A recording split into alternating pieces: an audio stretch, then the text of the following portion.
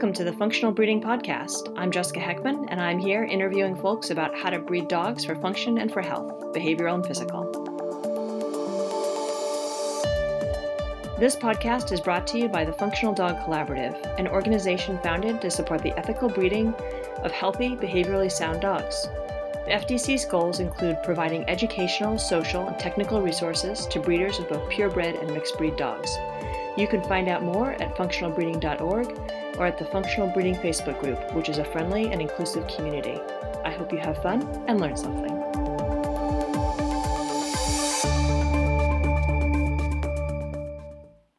Hi friends. This episode I'm talking to Dr. Deb Jones. Deb has a PhD in social and behavioral psychology and worked as a professor for more than 20 years at Kent State University. She has been in dog sports for more than 25 years, competing in obedience, rally, and agility. Deb is the author of 12 books about dog training and currently teaches both online and in person. I was happy to get to talk to her about what behavioral traits make a good sports candidate.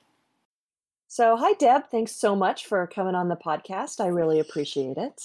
Oh, hi Jessica. I'm happy to. Very happy to be here and excited to talk to you. Before we get started with, I think the most important question first is probably who are the dogs who you live with and what are you doing with them right now? Because that's what everyone needs to know first about everybody. Okay, yes. First things first. At the moment, I live with 4 dogs. I have 2 border collies. Zen is 12 and a half, and I always tell everybody he's the perfect dog. I have met Zen, and I can say that Zen is in fact the perfect dog. He is. He's just the perfect mixture of everything you would want in a dog. And then Star, also border collie, who is 9. I thought she was 10 for a while, but I've been told by the breeder that she's 9. So I lose track of years pretty easily. And she is a lovely dog. She is a very sensitive dog. And so much different than Zen in temperament. And then my roommate has 2 Shelties right now. Tigger, who is 3, and Pixel, who is 2. And over the years, we have co-owned some Shelties together. So there have been a lot of Shelties in and out of this house. But that's who we live with now. So you're a fan of herding dogs then? I am a fan of herding dogs. I must be, and I don't know why some days, because they can certainly get on your last nerve. Yeah, we were just talking before this started about the powerful yip that my border collie likes to emit. So, and what I actually don't know if you are competing with either of them with Zen or Star, but maybe you could talk either about that or what you did in the past with other dogs. Yeah, that's a good question. I did compete with both Zen and Star, but haven't for probably the last 5 or 6 years. With Zen, he competed in agility. He competed in obedience and got his utility dog title when he was like very young, like less than 2 years old. And then rally champion like 3 times or so. And so Zen was, again, perfect dog. You take him in, he does the thing, whatever that thing happens to be, he's happy to do it. Star got mostly rally training, and she did well. She did just as well as Zen, sometimes beating him. I would often show them in the same class, and it was always interesting to see who would beat who on any given day. And before that, I also competed in agility with lots of dogs. I had Papillons that I competed with, and my one Papillon copper who got both his mock and his UD in the same week. That was a good week. And then a little Papillon named Luna that I had. And then we did agility with a whole ton of Shelties. And so got a lot of titles with them.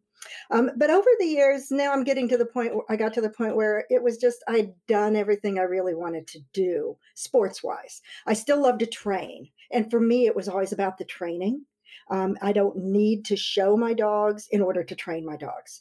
And I can reach goals that I set myself without having to spend the time and the energy and the money. If only I had back all the money I spent on agility trials now, I'd be living differently. So that's a little... It's convenient in COVID times to not expect to go to shows. It is. And I think that we're going to see a whole lot more virtual competition kinds of things happening for a while now, which is good because you can do a lot without going out around people in order to train your dog. Yes, for sure. And so now I believe you are doing some teaching of other people how to train. Yes, I've been teaching dog training since about 1992. I'm thinking back quite a ways here. I was actually still in graduate school at that point, but I started while I was getting my degree in psychology. I also started teaching some dog training classes because I got a dog in grad school because it was so stressful and I was bored. And that turned out to be a very good choice in the bigger picture. So since that time, I've taught dog training classes of all different sorts. Of course, back then it was all in person because that's all we had. The internet was just really getting going about then. But so through the years, I've done seminars, conferences, a lot of things along those lines. And now, as you know, I teach at Fenzi Dog Sports Academy online, and I do basically almost all of my teaching there between classes, webinars, and workshops. Yeah, and so I would say, and you correct me if I'm wrong, that the theme that I hear coming from you with your FDSA classes is focus. Focus is a big thing, and it was the thing that I first started with, when I was training back when we were doing a lot of agility, like in the late 1990s. I had a dog, Copper, who my Papillon, who was very sensitive, very soft, but very smart, loved to train. But when you'd get to a trial, he'd sort of freeze up and slow down and just not be the dog that I knew I had. And then my friend Judy had a Sheltie who was the total opposite. He was Saber. He would get on that start line and he would go. He didn't necessarily take any of the obstacles she wanted him to take, but he was fast. He was so screaming fast. And so you would think these are two totally different problems, that you have the soft, sensitive, slow down dog on one side and the wild, high, out of control dog on the other side. But in reality, they both, to me, came back to the same thing, which was a lack of focus on the trainer. And they were more, Copper was more interested in the environment because he was worried about it. Saber was more interested in the environment because it was more fun and because it was enjoyable. And I saw that if we could change their environmental focus to more of a focus on the trainer, that was sort of the start of my work there and coming up with exercises that would help that to happen. And so then, since that point in time, I've, of course, worked with this concept a lot, revised it a lot, written several books about it, did several sets of DVDs back in the day with Clean Run on it. And I don't even know if people still buy DVDs anymore. I think they're pretty much out of stock at this point. They were streaming for a while, but there's older stuff. So that was older stuff. Look at the more recent stuff because I'm constantly changing what I think and how I approach training. And probably even in the last 5 years, I'd say everything that I do with focus has improved. It's gotten better because I've been able to sort of step back now and look at all my students and their dogs and the challenges they're having, which are just like the challenges I had 20 years ago. But now I know so much better the kinds of things that we could do to help them. And so that's been a long evolution in terms of developing these ideas that I have about focus and about kind of the best way to, what I always say is, develop a working relationship with your dog. You're developing that relationship. It doesn't have to do with how much you love your dog or how much you enjoy your dog. It has to do with how you work together and making sense to the dog so they can be a partner in that process. Yeah, that's lovely. Oh, Um, good. and so, as you know, our focus through this podcast, it's supposed to be about breeding, and so there's a lot of we think a lot about genetics, but it's not, obviously it's not just genetics whether your dog has a nice relationship with you or not. It's also how you manage the dog. So I'm sort of thinking about what we should dive into next, like which direction to go, but maybe starting with first things first and genetics. Okay. So you've worked with a bunch of students then, and you said that you've seen a whole lot of different problems that come down to focus. Yes. So maybe what kinds of dogs are people getting, and how much does that contribute? Yeah, that's a good question. And genetics is so vitally important. Right? We can't override genetics with anything that we do. We can alter things a little bit, We can try to move dogs to behave more in the direction that we would like, but we can't make them something they're not. And this was hard. This was a hard thing for me to come to as a behavioral psychologist, because our foundation is kind of this idea that environment can change everything. But we know now that is just not true. That is just not the case. It's not all about what you do to or with your dog. You have to start with good genetic material.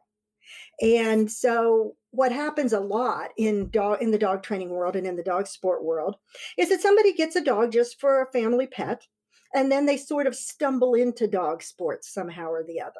And they go, "Wow, this looks like fun." And it is fun. It's like some of the most fun you can have. So they're going, "Wow, this looks like fun. I want to do it with my dog." However, their dog um, probably genetically wasn't bred to be a strong working dog. And they didn't have the background of working with the person. So they're trying to throw the dog into something that the dog has no basis to understand how to do it. And the problem is both the genetic aspect of it, I think, as well as the fact that they haven't had the kind of exposure and education and experience that would make this now easier for them to do. Taking a dog to an agility trial. Everybody wants to talk about agility being fun for all dogs, and I actually have a podcast that I just said it's not. Not a podcast, I'm sorry, I have a webinar where I'm just saying it's not fun for all dogs. It can be very, very stressful for some dogs. For And sure. people are surprised by that because that's not what they've been led to believe. And they've also possibly seen that in training, their dogs behave very differently than they do at trials. Okay. But to kind of pull it back to genetics, okay, it matters a lot. It matters what raw material you start with. You can make your job so much easier if you either by luck, chance, or you actually know what you're doing, get the right dog for the job you want them to do. Okay. One of the reasons I love herding dogs, and I love border collies in particular, is because they want to do whatever I want to do. So they make it really, really easy. They honestly don't seem to care a whole lot. You want to do obedience? Great. You want to do agility? Great. You want to do nose work? Sure. What the heck? And that to me is like the perfect foundation for anything that I can build on. And I'm not saying all border collies or all herding dogs are like that, because we know that's not true as well. That you really want to choose, if you have the opportunity, from a background of dogs that does the types of things that you want to do with your dog. That will up your odds of getting a dog that can do these things. That doesn't guarantee anything, because you know much better than I do, genetics can throw you some real curveballs sometimes. And you get this random odd outlier in a group of puppies that are all bred to do the same thing. But it makes sense to start there. And for me, I always puppy tested and I like to start with puppies. Not that I don't think you can start with adult dogs and make a lot of progress and reach your goals, because I do think you can. But I like to start with puppies because I like puppies. I love that first year so much. I don't want to miss out on it. So I would look at a litter of puppies and puppy test them. And I know there's a lot of controversy about whether or not a puppy test is an accurate or valid thing in any way. But I would do my own version of puppy testing. And what I saw were huge differences in the same litter of puppies, that typically you could kind of categorize them as, these look like they're a little too much. These look like they're not quite enough for what I want. But look, then there's these right in the middle. And this is the one I want. I don't want those extreme ends of the scale, because that's where you run into having to do so much more work to get them to the place where they're a stable, comfortable, mature working dog. I hope some of that made sense. It did. And actually, it reminds me of at the beginning of this conversation, you told me how Zen was perfect. So maybe you could tell us where you got Zen from and did you pick him out of a litter? Did you have him as a baby? Yes, yeah. A couple of things with Zen. Yes, there was a litter, and he was my first border collie, so I had no idea really what I was looking for. But I'd known a lot of border collies. I've been doing agility for a long time and obedience, so I knew enough of border collies. And yeah, there actually turned out a couple of things, and I do have preferences. I like male dogs mainly. I don't like to have more than one female at a time, and that's a personal preference. And so I knew I wanted a male dog, and there happened to be these red border collies, and I loved that color. So it's a terrible way to pick a dog. Don't follow my my personal preference at all, but it just turned out that there was a litter. There were others, but there were two red males. And so we took those two males to test them. And let's see, the one and Judy Keller and I, who trained together, all Judy the being your time. roommate. Mermaid, who also wrote, the focus book with me, and we do all our classes and things, a lot of classes and things together. So we were testing them, and the other one, the one I did not choose, bit her in the testing. And then ran under the van and wouldn't come back out. And I'm like, well, that one's not going to work. Zen, on the other hand, chased her through a big field and ran with her and just had a good time. And our little test that we did, everything just was great. It was like, no, he's not too wild and he's not too reserved or laid back. And so that was the extent of my testing with him.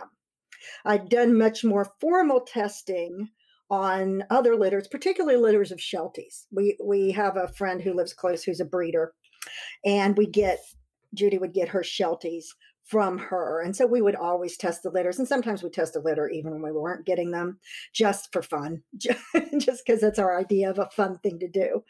And my personal testing is based on, a lot of reading, is what some older, more traditional tests are, and then my own intuition, which may or may not be good, but it's worked out for me to a great extent. And we would do a series of tests and rate them, a typical rating scale of like a 1 to 10 scale, and see where they fell. And I'm always looking for the middle ground. I'm always looking for those puppies that fall in the middle, that don't end up being so hardwired and intense and unable to calm themselves down and energetic. I don't want to live with that. And on the other hand, if it's the one that you can barely wake up to test and they're not interested in you, they're not interested in what you're doing, they don't really want to play with toys, food holds no desire for them, then that, to me, no, that's going to be a hard one in the bigger picture. So I would just shoot for those that hit that middle ground well. And typically that's worked. And I was able to see in many of the litters puppies even years later that I had tested.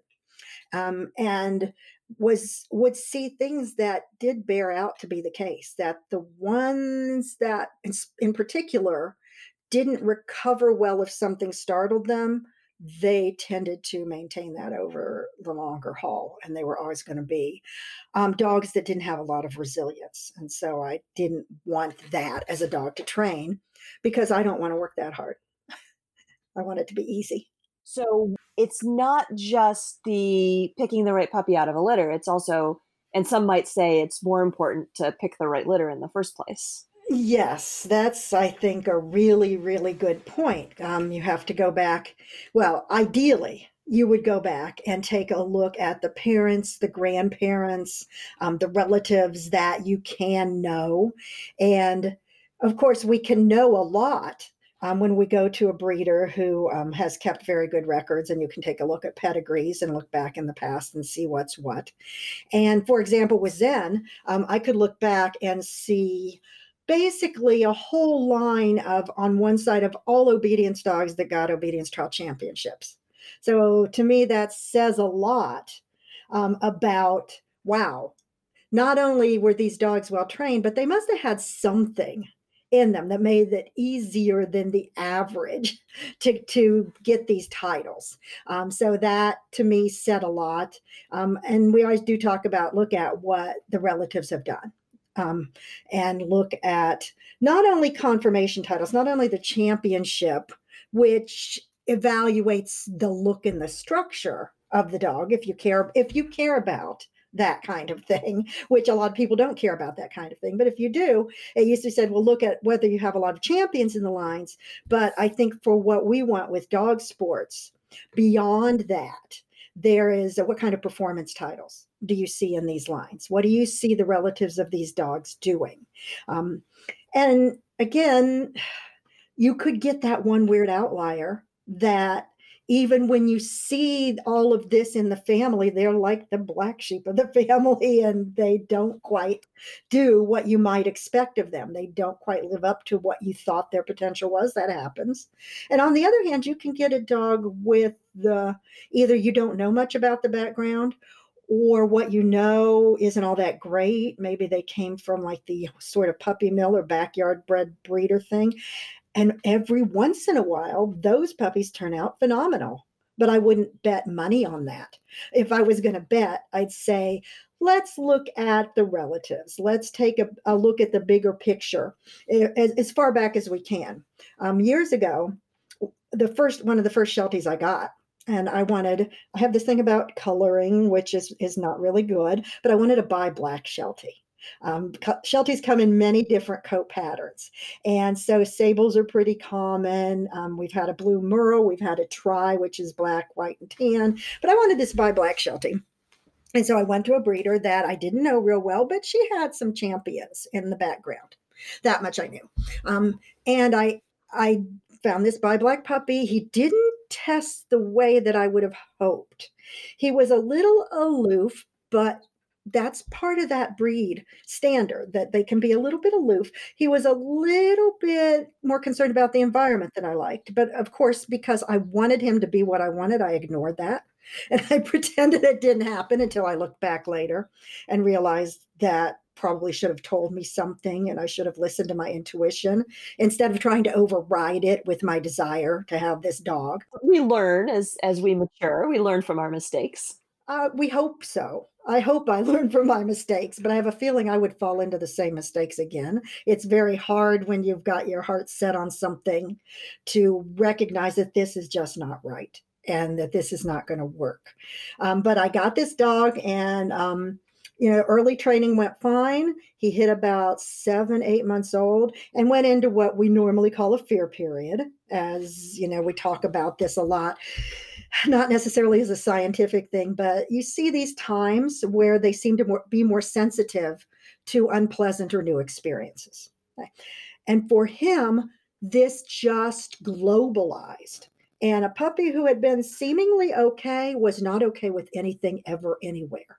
He was, we talk about neophobia, fear of new things, constant. He was miserable. We always took our puppies with us to trials, of course, and they'd hang out and be in the car or be in a crate or whatever. And we were showing 3 or 4 weekends a month. He was miserable. He wouldn't even get out of the crate in the car because there were new things there, and everything was terrifying to him. And so when I started talking to people about this, turns out, oh, yeah, his grandfather was like that. And I'm like, thank you so much, nobody, for telling me until way after the fact that there was, and not only was he the grandfather on one side, but he ended up being grandfather on both sides. And I'm like, oh, they doubled up on the worst possible trait that you could with this puppy. And that's not something you can train out of. No, there's no way you can train a dog to not be afraid of everything in the world. You can then try to make the world as comfortable as possible for them and as safe and predictable as possible for them. But that dog could never in a million years have been what I really wanted, which was a performance dog. There was just no way in that. Yeah, you can improve them, you can Mhm. but you are always gonna be sort of modifying their environment to make it manageable for them, and the sports competition environment is so challenging, It is. incredibly challenging. Yeah, I think we don't recognize that often enough, how hard it can be for some dogs to be in those environments because we enjoy it. We want to do it. We're having fun with it. And we don't see that it's none of those things to some dogs. And there are dogs where you just go, oh, they should just stay home. That's a dog that needs to stay home. And that dog actually, I ended up placing him in a home with another Sheltie. The people were retired. They never went anywhere. and they didn't want to go anywhere. And he lived out a long and happy life in their home, and they were thrilled with him. He rarely, left the yard, so it was perfect for him. It was very predictable. It was very safe and controlled, and so the environment worked to his advantage there. There is nothing I could have done that would have made him a good performance dog, much as I had wished that that was the case and what I ended up with. Yeah, it's a great illustration of the kinds of stuff we're trying to think about in this podcast. And as so the podcast is associated with the Functional Dog Collaborative, which is intended to be a resource for helping people to breed dogs for particular functions, be they purebred or mixed breed dogs. And so I would say you had one function in mind when you were getting a dog, and you found a dog who was actually ideally suited for a different function, being a stay-at-home pet. And he was great for that, right? Uh, Sounds like. But Mm-hmm. but it's important when you are picking a dog to think about exactly what the function you're aiming for.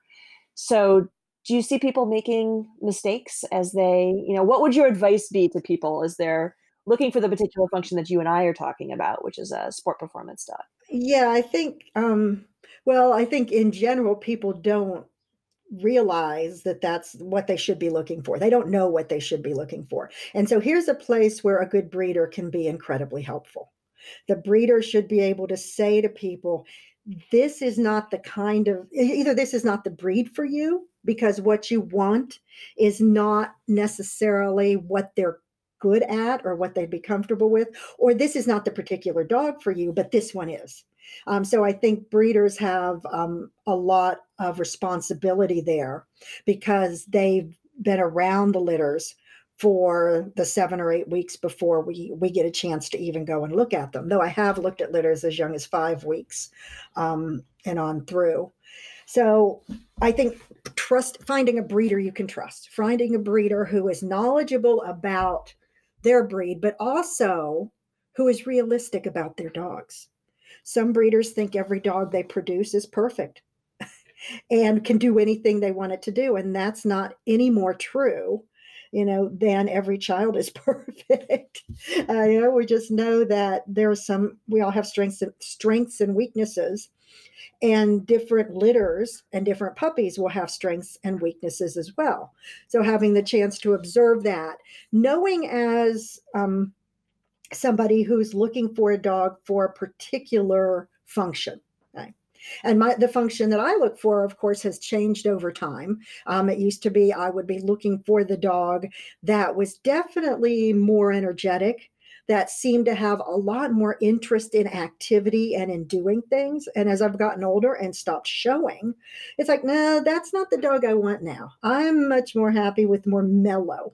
I can certainly develop motivation in a dog. I have confidence I can do that. So I'll take one that needs a little more of that than one that's high, than one that's way over the top all the time and needs a lot of activity in order to be comfortable and happy. So knowing not only what you want to do with the dog, I want to do agility with the dog, and I did agility for many years, but how are you going to live with this dog? What's your day-to-day life with the dog going to look like as well? Because a lot of dogs are not happy with a laid-back lifestyle. So we want to do agility on the weekends, and then we want them to hang out all week while we work and do nothing and do next to nothing, maybe go to class once or twice a week.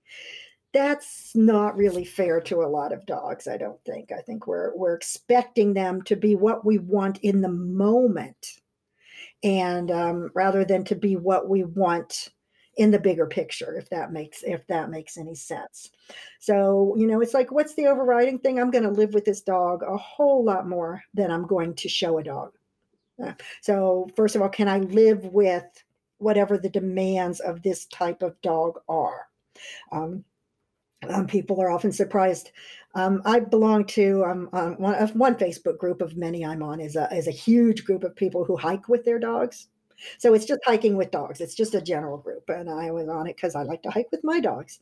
And I guess it's no surprise to me that you see so many Siberian Huskies in this group. So many. I think they're overrepresented for the breed, for how many there are of the breed in general, because they need so much physical activity all the time.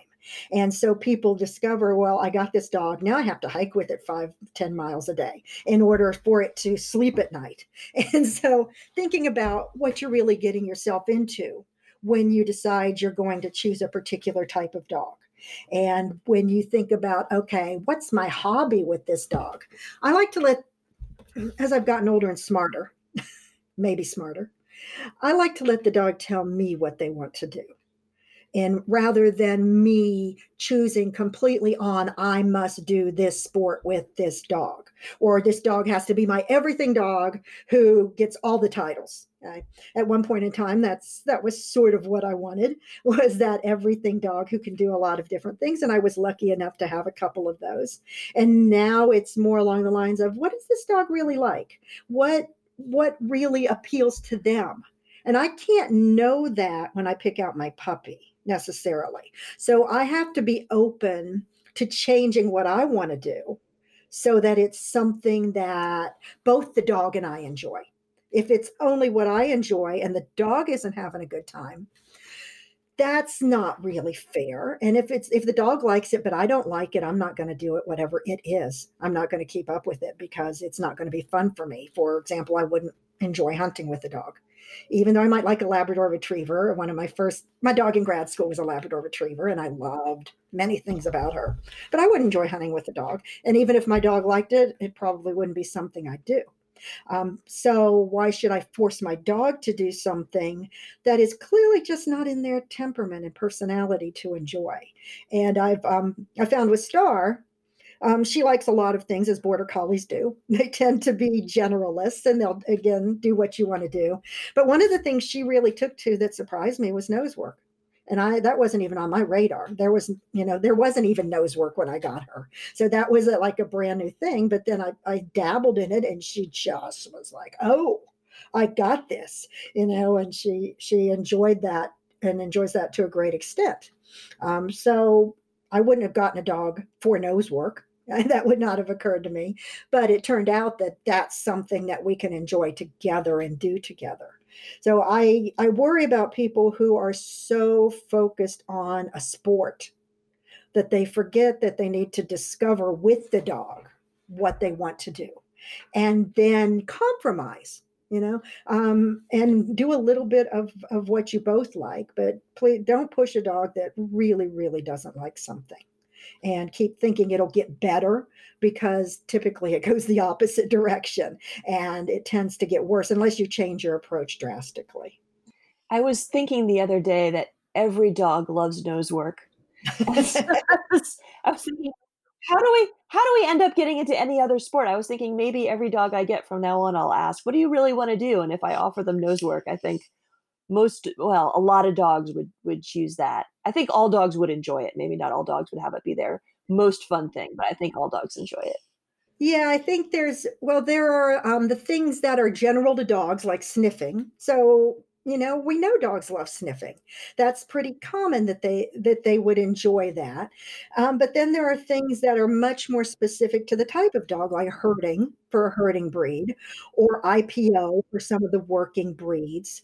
Not that you can't do it with a different dog, or a different type of dog, but they just seem to have been bred. They purposely have been bred for those kinds of activities. So they're probably going to fall in there a little more than the more general kinds of things that we see. Like, I think Rally is pretty much along those lines, Rally, that you could do it with a lot of dogs. Some won't love it, but they'll do it. Others will think it's the best thing that ever happened to them. So it falls on that continuum a little bit. But yeah, the sniffing thing for sure. When they came up on the idea of scent sports, I think they really hit on something that's great for so many dogs for so many reasons. So Zen apparently really liked both agility and sort of rally obedience type stuff. Mhm. So what do you think it was about him that made him like going in that direction? Ooh, that's a good question. That's a little hard. Um, I would say why did Zen seem to be the kind of dog that you could have done anything with? And somebody more dedicated than me could have done a lot more, could have continued on to higher titles and everything. Um, but I think a big part of that, though, I say somebody not me could have done better, but at the same time, a big part of our success was that we had a strong foundation of working well together. And that I worked very hard with him from the moment I got him to make working with me, no matter what we're doing, the absolute best thing you could ever imagine. And I do this a lot. And that's why I like that first year of life so much. I said I really enjoy puppies and I really want the first year, even though I know you can develop strong relationships with dogs later in life. I've seen it over and over again. But that first year to me, I can forge that relationship that I want to have with my dog. And I can introduce my dog to all of the things that are going to be important for me for them to be able to do, and I can expose them to a lot of different activities that we're going to do together. Yet at the core of all of it is I'm teaching my dog, and this goes back to focus training. I'm teaching my dog that I am always the best bet for getting what they want in life. And I am always the one who is going to give them the opportunity to have the most fun. It's going to be with me. We're going to always have the most fun together. Everything we do together is going to be enjoyable. And so why would they not want to do it? Why would they? There's nothing they'd never say no. If my dog said, "Oh, I'm not interested in training with you right now," if Zen ever said that to me by his behavior, "Oh, I'm not interested in training with you," I'd be, "Let's go to the vet because clearly this dog is very sick." So for me, building that intense desire to do what I want to do, because what I want to do always works out in their best interest. And it's always a fun thing for them. It's not going to be stressful. It's not going to be frustrating. It's going to be fun. And there's a lot that goes into that. It's when I started first teaching people this, I didn't even know how to put it into words. I didn't even know how to say, what is it I'm doing that's allowing me to be successful at this? And how do I tell you even what it is? And then how do I give you steps to get there? Because to me, a lot of it was very organic and very intuitive, and how it's just how I live with my dog. It's how I live with my puppy. But I took a lot of time to try to figure it out so that I could share it with people and so they could have that same level of success if they do these things and if they work through these steps and exercises. But I think that's a big part of what I had there. And as I said, I had pretty much the same thing with Star, though she never got a chance to show an agility.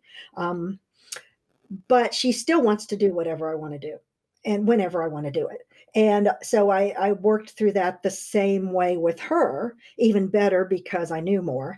But even though she's much more sensitive. So, for example, in rally, I could take Zen into rally anywhere, anytime, any place, and fine. He'd get 100 pretty regularly. Um, Star loved it, wanted to do it, really motivated, but the environment bothered her just a little bit more.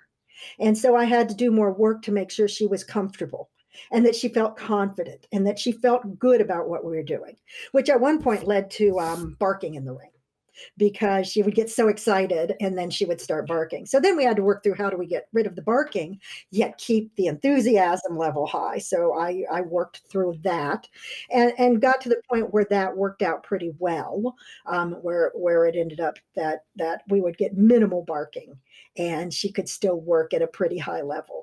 But that was, and the difference between the two of them, I think, is emotional stability and confidence. And I think Zen has that very naturally. He's just a stable dog. And even if something upset him, which I've rarely seen happen in his entire life, just whatever. It's another thing. It's gone. It's better. Star, on the other hand, takes things a little more seriously and takes them to heart. And she has a harder time recovering from them. And I always talk about this as the characteristic of resilience, that I think is so important in dogs. And I want a resilient dog. I want a dog that's going to bounce back because bad things are going to happen to them in life. I don't want to have to babysit them all the time. I don't want to have to constantly be worried that something's going to happen that they can't get over. Okay? And so I'm always looking for that resilience. So I think with Zen, it was a mix of having that resilience already naturally, and me being smart enough not to mess it up and to capitalize on it in terms of building the way that we work together early in his life. So that working with me was always and still is the thing that he wants to do whenever you want to do it. Totally. All right. So if we were talking about what are the personality traits that make a dog a really good prospect for being a performance dog. So you talked about being really interested in working with you, Yes. which you can get, as you said, border collies are primed. Many of them they are more likely Hmm. to be interested in that, but you see that in a lot of other breeds as well. You Yes. talked about, so I might say that resilience and sensitivity are sort of flip sides of the same coin, right? Yeah, I would agree that those two things are. Yes. You don't want I mean, we talk about when you use the term like hard dog and a soft dog in Yeah. terms of their temperament. Not that they're hard to train or easy to train, but the harder dog can withstand a whole lot of unpleasantness and keep going. Whereas the soft dog, one little bad thing and they fold.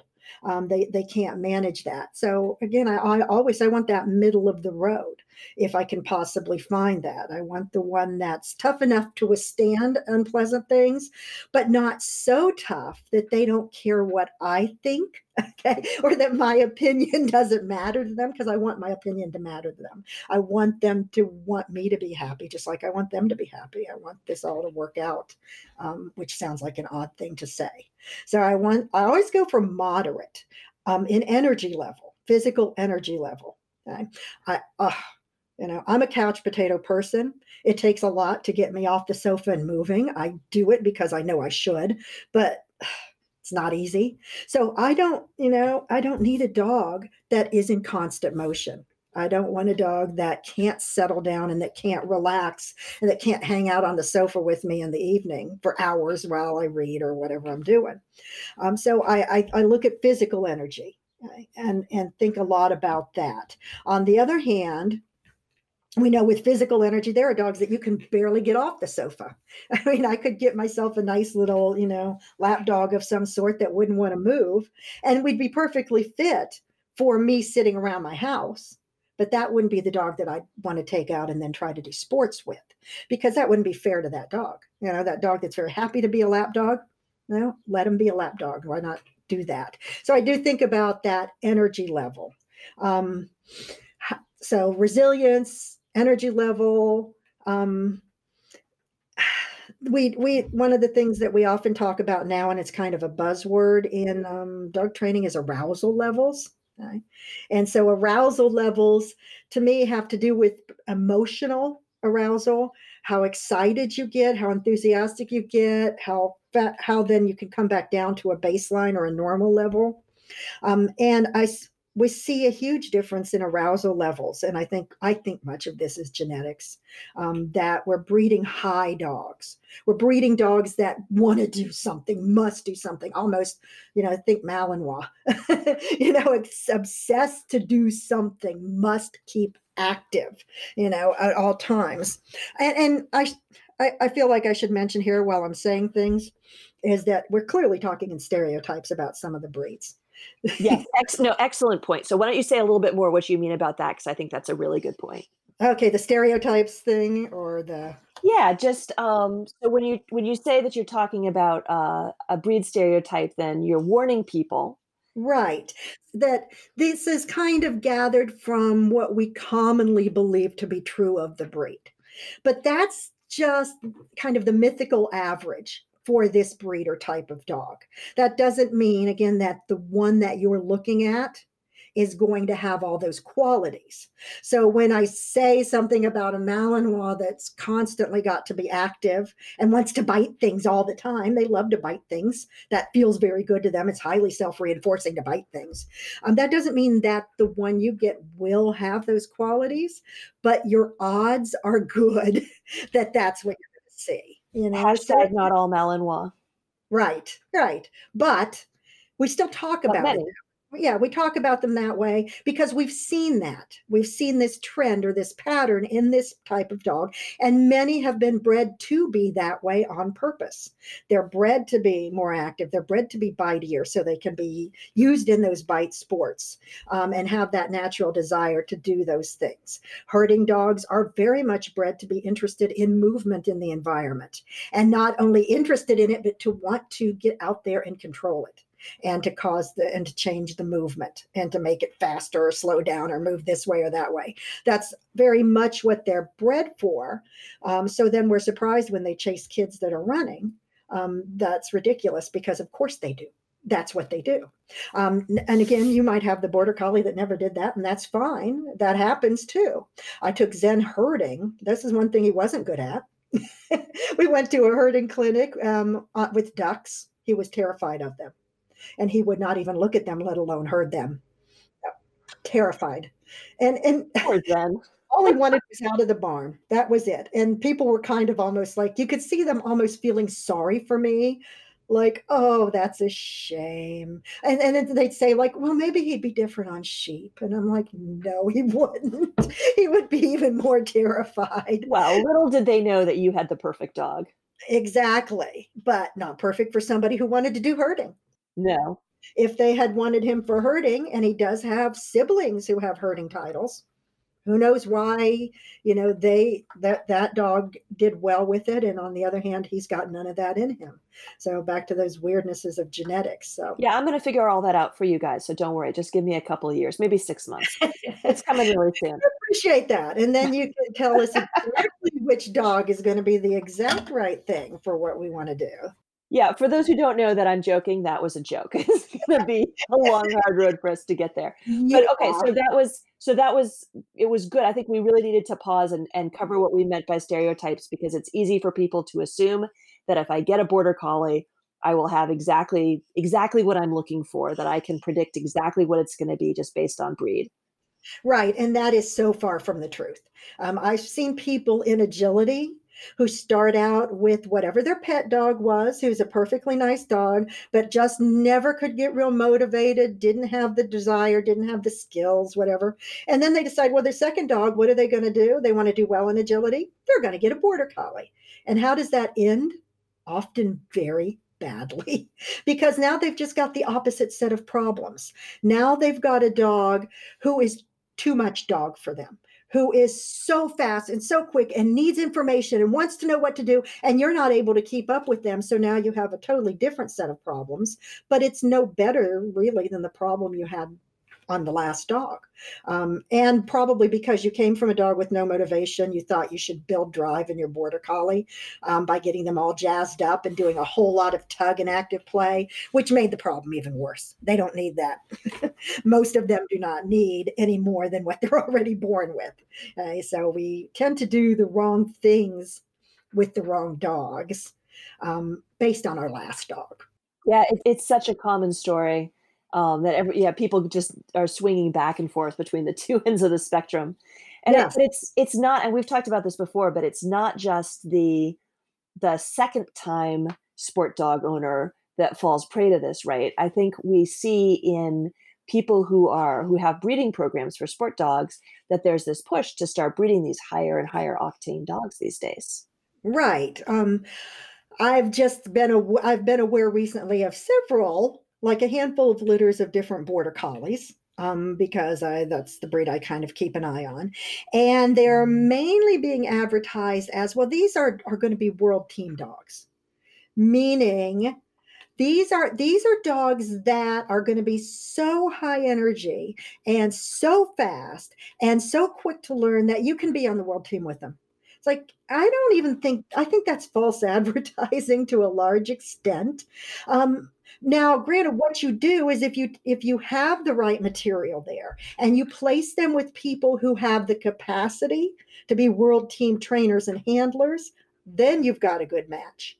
And that's what they're saying. So they take high performing border collies, let's say, because that's just because what I'm familiar with.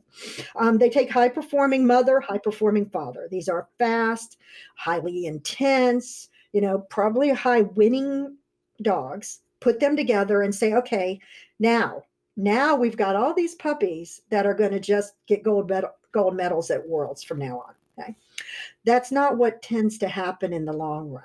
Now, they may do very well for the right person in the right setting. But if you give one of those dogs to somebody who doesn't really yet have the experience in the sport, they're not going to do well. They're not a starter dog. They're not a dog to learn on. And on the other hand, you're going to this by chance in terms of genetics. They're not all going to be high dogs. You're still going to have variation in energy levels, variation in arousal levels. And what worries me, because I work a lot with people whose dogs are too high. The other end of our spectrum of problems from too low is too high, is that these dogs are not comfortable in their own skin. They're not happy and relaxed almost ever. We talk in herding dogs about breeding dogs with an off switch. And what people mean by that is when you need them to do something, they're 1,000%. And when they're not working, they can chill. Lots of these guys, when you breed for higher and higher arousal and keep breeding high arousal dogs to other high arousal dogs, they've got no off switch. So what does that look like? Can you operationalize that for us? So in the house, what does it look like? And then in the ring, in the agility ring, what does that look like? Right. Okay. That's a very good question. Because we're scientists, we're all about the Yes. operationalizing of things. Yes. So in the house, a dog with an off switch can just go relax. They can go lay down, they can amuse themselves, they can chew on a bone, they can take a nap. They're not constantly on you to do something with them. Okay? And Zen is perilously on the edge with this because every once in a while I'll look across the room and he'll be sitting there staring at me. He's learned not so much to keep bothering me, but he's waiting. He's hoping. Yeah. Will you do something now? And then every once in a while he'll come and start dropping toys on me. Here's a toy. What about this one? What about? And then there's no off switch there. That is not an off switch. That is they constantly trying to get me to turn on. So instead of me trying to get him to work, he's trying to get me to work. I heard a story about a border collie recently who got so aroused when they played ball with her that the family stopped playing ball with her. So then what this dog did was she would go find a ball. She would wait until people were standing in the kitchen doing dishes so that they were ignoring her. And she would put the ball right next to the foot and then go wait until the person moves until they tripped over the ball. And then she would, with great excitement, go fetch the ball, retrieve it, and put it back next to the foot again. That doesn't surprise me. I would not be surprised about that at all because they're very good at problem solving typically and figuring out how to get what they want. And so I could see that happening, that a dog would do something like that. But a dog that becomes obsessed with action and movement, that's where we get into trouble. And with herding dogs, we do see that a lot. They become so obsessed with it, they can't leave it alone. They can't relax because it might happen. It's possible. And I do have to admit, there are certain toys that I always put away when we're done playing. Because if I don't put them away, we don't stop. He can't let it go. His holy ball is his kryptonite. He's like such an obsession with it. So we play with it, but then we put it away. But a dog with an off switch, he could let it go. They go, okay, we're done now. And the dog go, okay, we're done now, and move on to something else and be able to gear down in energy and intensity level. So that's sort of what we mean by an off switch. A dog that knows when it's appropriate to be on, but also when it's not, and when I can just go hang out and act like a normal dog. And it can be challenging, right, to live with dogs that don't have that. So my new border collie has, as some people know, has only been here for a few months, and I think he's going to settle in just fine. But one of the things he's working on right now is he gets really overly aroused if he thinks I'm going to open the door to go outside. I walk by that door frequently, and so I'll walk past it and he starts vulturing, right? Because he's like, "Oh my god, the door. Well, I can't put the door away." Like the holy ball, right? So Right. it's and that's, that's not a massive problem. The dog's not going to be rehomed for that, but it's exhausting to live with a dog where you're constantly worrying about their arousal level. Yes, it is exhausting. And I think that's one of the dangers that we run into whenever we're picking for an extreme or whenever you're breeding for an extreme is that you could possibly end up with these dogs um, that are running at 1,000 miles an hour all the time. And that just, like I say, I don't think that can be comfortable. I don't think that can be, they're never relaxed. They're never calm.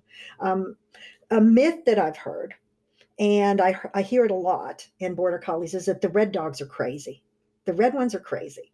And the idea being that their arousal levels are somehow not as easily controlled, that they tend to, in general, somehow going along with coat color, is this higher arousal level.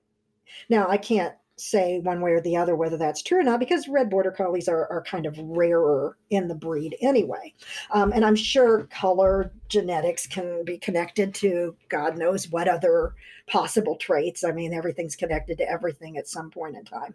But that was the myth that people didn't want red border collies as herding dogs because they were too crazy, they were too wild, they would get too high, and so they would call those puppies when they were born. So you don't have a lot of reds because they weren't allowed to survive. Selection against them.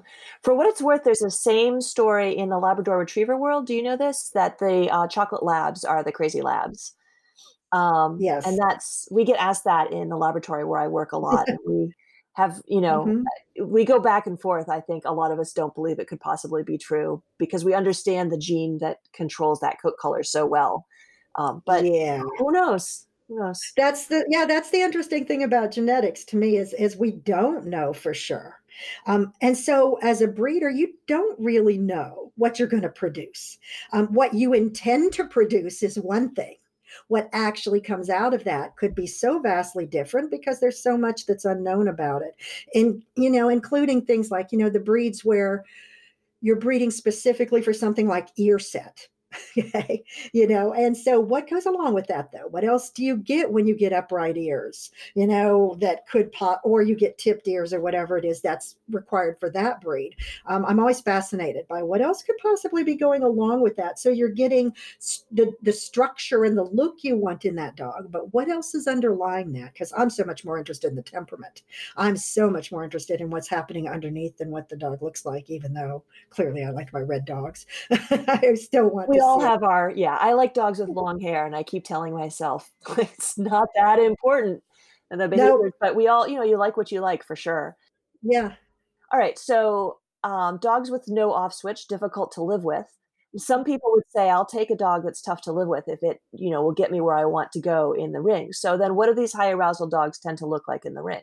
Okay, well, this is a problem. It can be a problem because high arousal dogs are reacting to stimuli.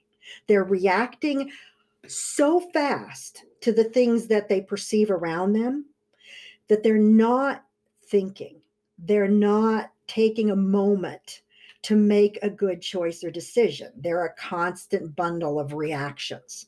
So to get them to stop and think is the hard part, right? Because they're all go, go, go, do, do, do. And if a friend of mine used to say about her border collie, she needs the information faster, faster, faster, faster, faster, faster. And if you don't give it to them, they will just spin off and do whatever they think is the right thing to do next, and then they're going, and getting them back and getting them to think is almost impossible. And we see this a lot if you look at dogs on the agility start line and you see these highly intense dogs.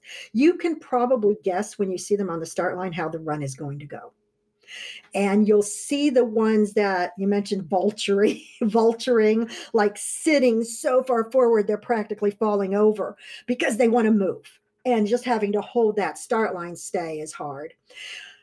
And they bust through the first jump and they take an off course, and the handler's doing whatever they're trying to do and it's not helpful. Hollering and pointing at the jump this way. Yeah. Yeah. waste of time at that point because they can't even hear you anymore. So that's the dog whose arousal has taken them out of the realm of thoughtful cognition. They can no longer listen and respond appropriately. They're just doing whatever seems like the next thing as fast as they possibly can. And I've actually seen dogs that sort of get into loops where, like, tunnel, tunnel, tunnel, tunnel, tunnel, and you can't stop them. And again, that's not what we want. If you want a dog who's going to win, okay, it can't just be because they run fast and they're high. It needs to be because they take direction well. And so that's a whole different thing from arousal level. Arousal has to come down in order for a dog to be able to take direction and to do the thing that you're asking them to do. So, this idea that if I just build them up and I get all this energy level in, then we spend a heck of a lot of time trying to figure out. I talk about moderating arousal levels all the time with my students. So, my dog's now at 11. How do I get them back down to 5? Okay. How do I get them somewhere in this normal range where they can think? And people discover that when they've gotten that dog who they thought was going to be that world winner. And now the dog is just so eager to do things so fast that there's no way they're ever qualifying. You don't qualify. And it's very frustrating. I've run those dogs in agility. I've had those dogs. And so I can tell you it's very frustrating when you have a dog that you know has all this potential, okay, but they get over aroused. And then getting them back to the place where they can listen to you is a long, hard road to get there. And So I was just going to ask if you would differentiate between arousal level and energy level. Yes, I would. I think energy level is part of arousal level. I think there's a physical energy for sure, that the dog can be as physically active as they want to be, and they enjoy it. They enjoy being active. It feels good to them. It's like, I don't understand it, but some people feel good when they run. I don't get it. But It's perplexing, but it seems to be true. but then to me, arousal level is also very much about emotion. It's about this internal state of how you feel. Okay? And so, as I said, it feels good. It's like I always call these dogs adrenaline junkies. It's like it feels good to them to be high. It feels really, really good, and so they want to keep repeating that and getting high. So there's all this internal stuff going on, I think. And then in terms of the ability to think, I think your cognitive level matters, and you lose that ability to think clearly because it's all just action, action, action.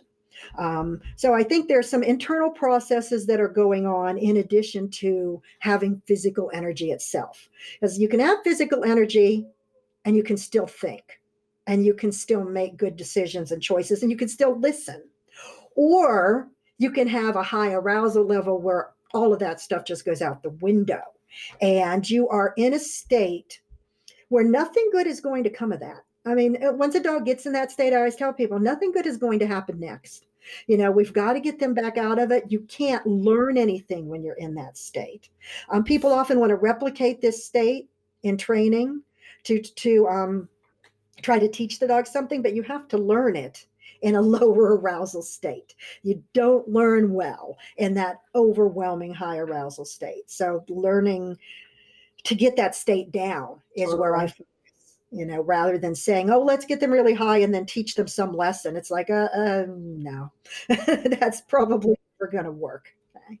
All right. So if we're talking about what a good personality, what good traits for a working performance dog in agility is what we've been talking about. So let's just stick with that. Okay. So we're talking about a dog who's resilient, not too sensitive, a Mhm. dog who really feels strongly about working with his handler, Yes. a dog who has a nice moderate energy level, and Mhm. it does not get highly aroused too easily. Yes. So maybe, hopefully this is a fair question, but so if you're looking at a dog like this running the course, so what does that look like? So you put the dog at the start line, and you talked Mhm. about the vulturing forward. right? But so what does this dog look like as it runs the course? Um, I would say that when you see a dog that stops you and draws your attention, um, and in agility, this will happen. It'll be like, yeah, dogs are running, you not pay attention. All of a sudden, you look at one, you go, whoa, look at that. And it's typically there is an intensity, but it's almost like they're able to multitask a little bit. And I hate that term, but I'm using it anyway, because it's split between what they are physically doing and what they are being told. So they've got part of their focus on their handler while they are performing the thing that they are supposed to be doing at the moment. But they're able to split that focus just enough to do the thing while listening and do the next thing while listening. When you see the dog streaking straight across the ring as if there's no handler present, that's not what we're looking for. And I've had that dog. I've been on the start line and my dog took off and hit the tunnel clear on the opposite side of the ring before I knew that the dog was even moving. That's not helpful. People are like impressed, but why would you be? Because I didn't have any communication with my dog. So I guess what part of what this goes back to for me would be the dog that would be the one that I would be most impressed with is the one that's got a clear communication system with the handler, and yet at the same time is confident and independent enough to keep going and to do what they're supposed to do without babysitting. They don't need somebody right there. Yet at the same time, they're always checking back in, maybe not stopping and turning because then it'll slow you down, but they're listening. That one ear is always open for what they're being told to do next. Yeah, I really like that. I think actually you can sum it up as communication. I hadn't thought of it this way before, but Yeah, all those things you talked about come into communication, right? So there's the interest in the handler, obviously, but if you're too sensitive, you're going to be really distracted by the environment and you can't communicate with your handler. If you're too exactly. aroused, you're too distracted and you can't communicate with your handler. And if your energy level is too low or too high, then you're not where your handler is and able to work with them. That I think that is what it turned out to be, which is sort of surprising to me too, because I didn't really think about it, but it is communication with the handler, I think. And back to, I always call it working relationship, but kind of the same thing. I'm getting information from the dog that's determining how I act, and the dog's getting information from me that determines how they act. And it's a very fast back and forth kind of communication. And in the best teams in agility, it's shorthand. It takes so little for the trainer to tell the dog exactly what to do. And the dog is very confident that, oh, yes, this is the right thing. Okay? Because I trust that what you're telling me is always the right thing, and I'm interested in doing what you tell me. And so that does, I think, come down to a lot of communication, and that takes a while to develop. That takes some time. If you have the dog who is all on his own agenda and who is sitting on the start line eyeing that tunnel across the ring, no matter what you say or do, there's no communication at that moment. They're done. They know what they're doing, and that is exactly how it's going to end up, and it's not going to end well. So yeah, I think teaching the dog the communication system with you is such an important thing, and we spend a lot of time working on that with arousal as well, just telling them simple things like, here, you can have this cookie, or wait, I will bring this cookie to you. Just a simple communication, but it makes a big difference. Yeah, it's both genetics and environment. As you're saying, it's a lot of work to get there, but it's good to Yes, have a dog with a solid genetic foundation to head them in the right direction to get there. definitely. Yeah. So that might be a good note for us to end on. Can you tell people where they can find out more about you or what kind of stuff you have coming up? You have a webinar this evening, so that's going to be past by the time this airs. The webinar will be come and gone. We can try to air this before June though. You probably have a class in June. Oh, yes, I've always got something coming up. So people can find me. I have a website. It's K9 in Focus. So K, the number nine, INFOCUS, K9infocus.com. I have a website there.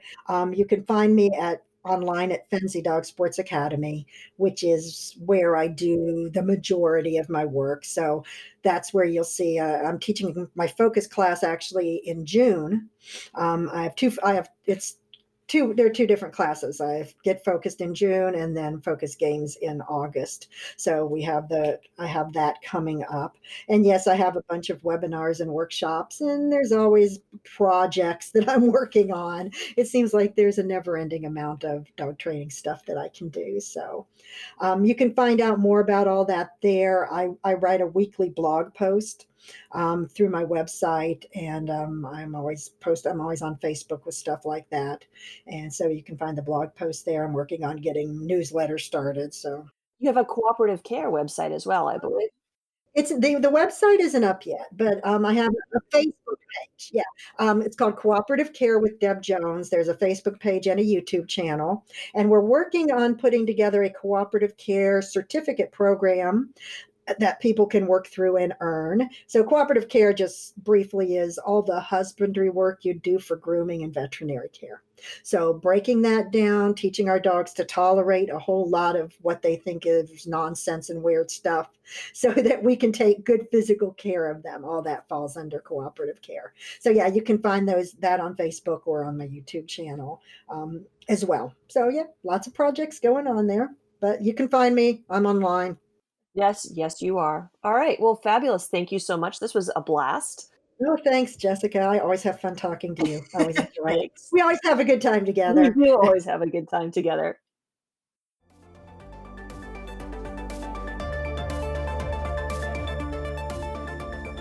Thanks so much for listening. The Functional Breeding Podcast is a product of the Functional Dog Collaborative and was produced by Sarah Espinoza Socal. Come join us at the Functional Breeding Facebook group to talk about this episode or about responsible breeding practices in general. To learn more about the Functional Dog Collaborative, check out functionalbreeding.org. Enjoy your dogs.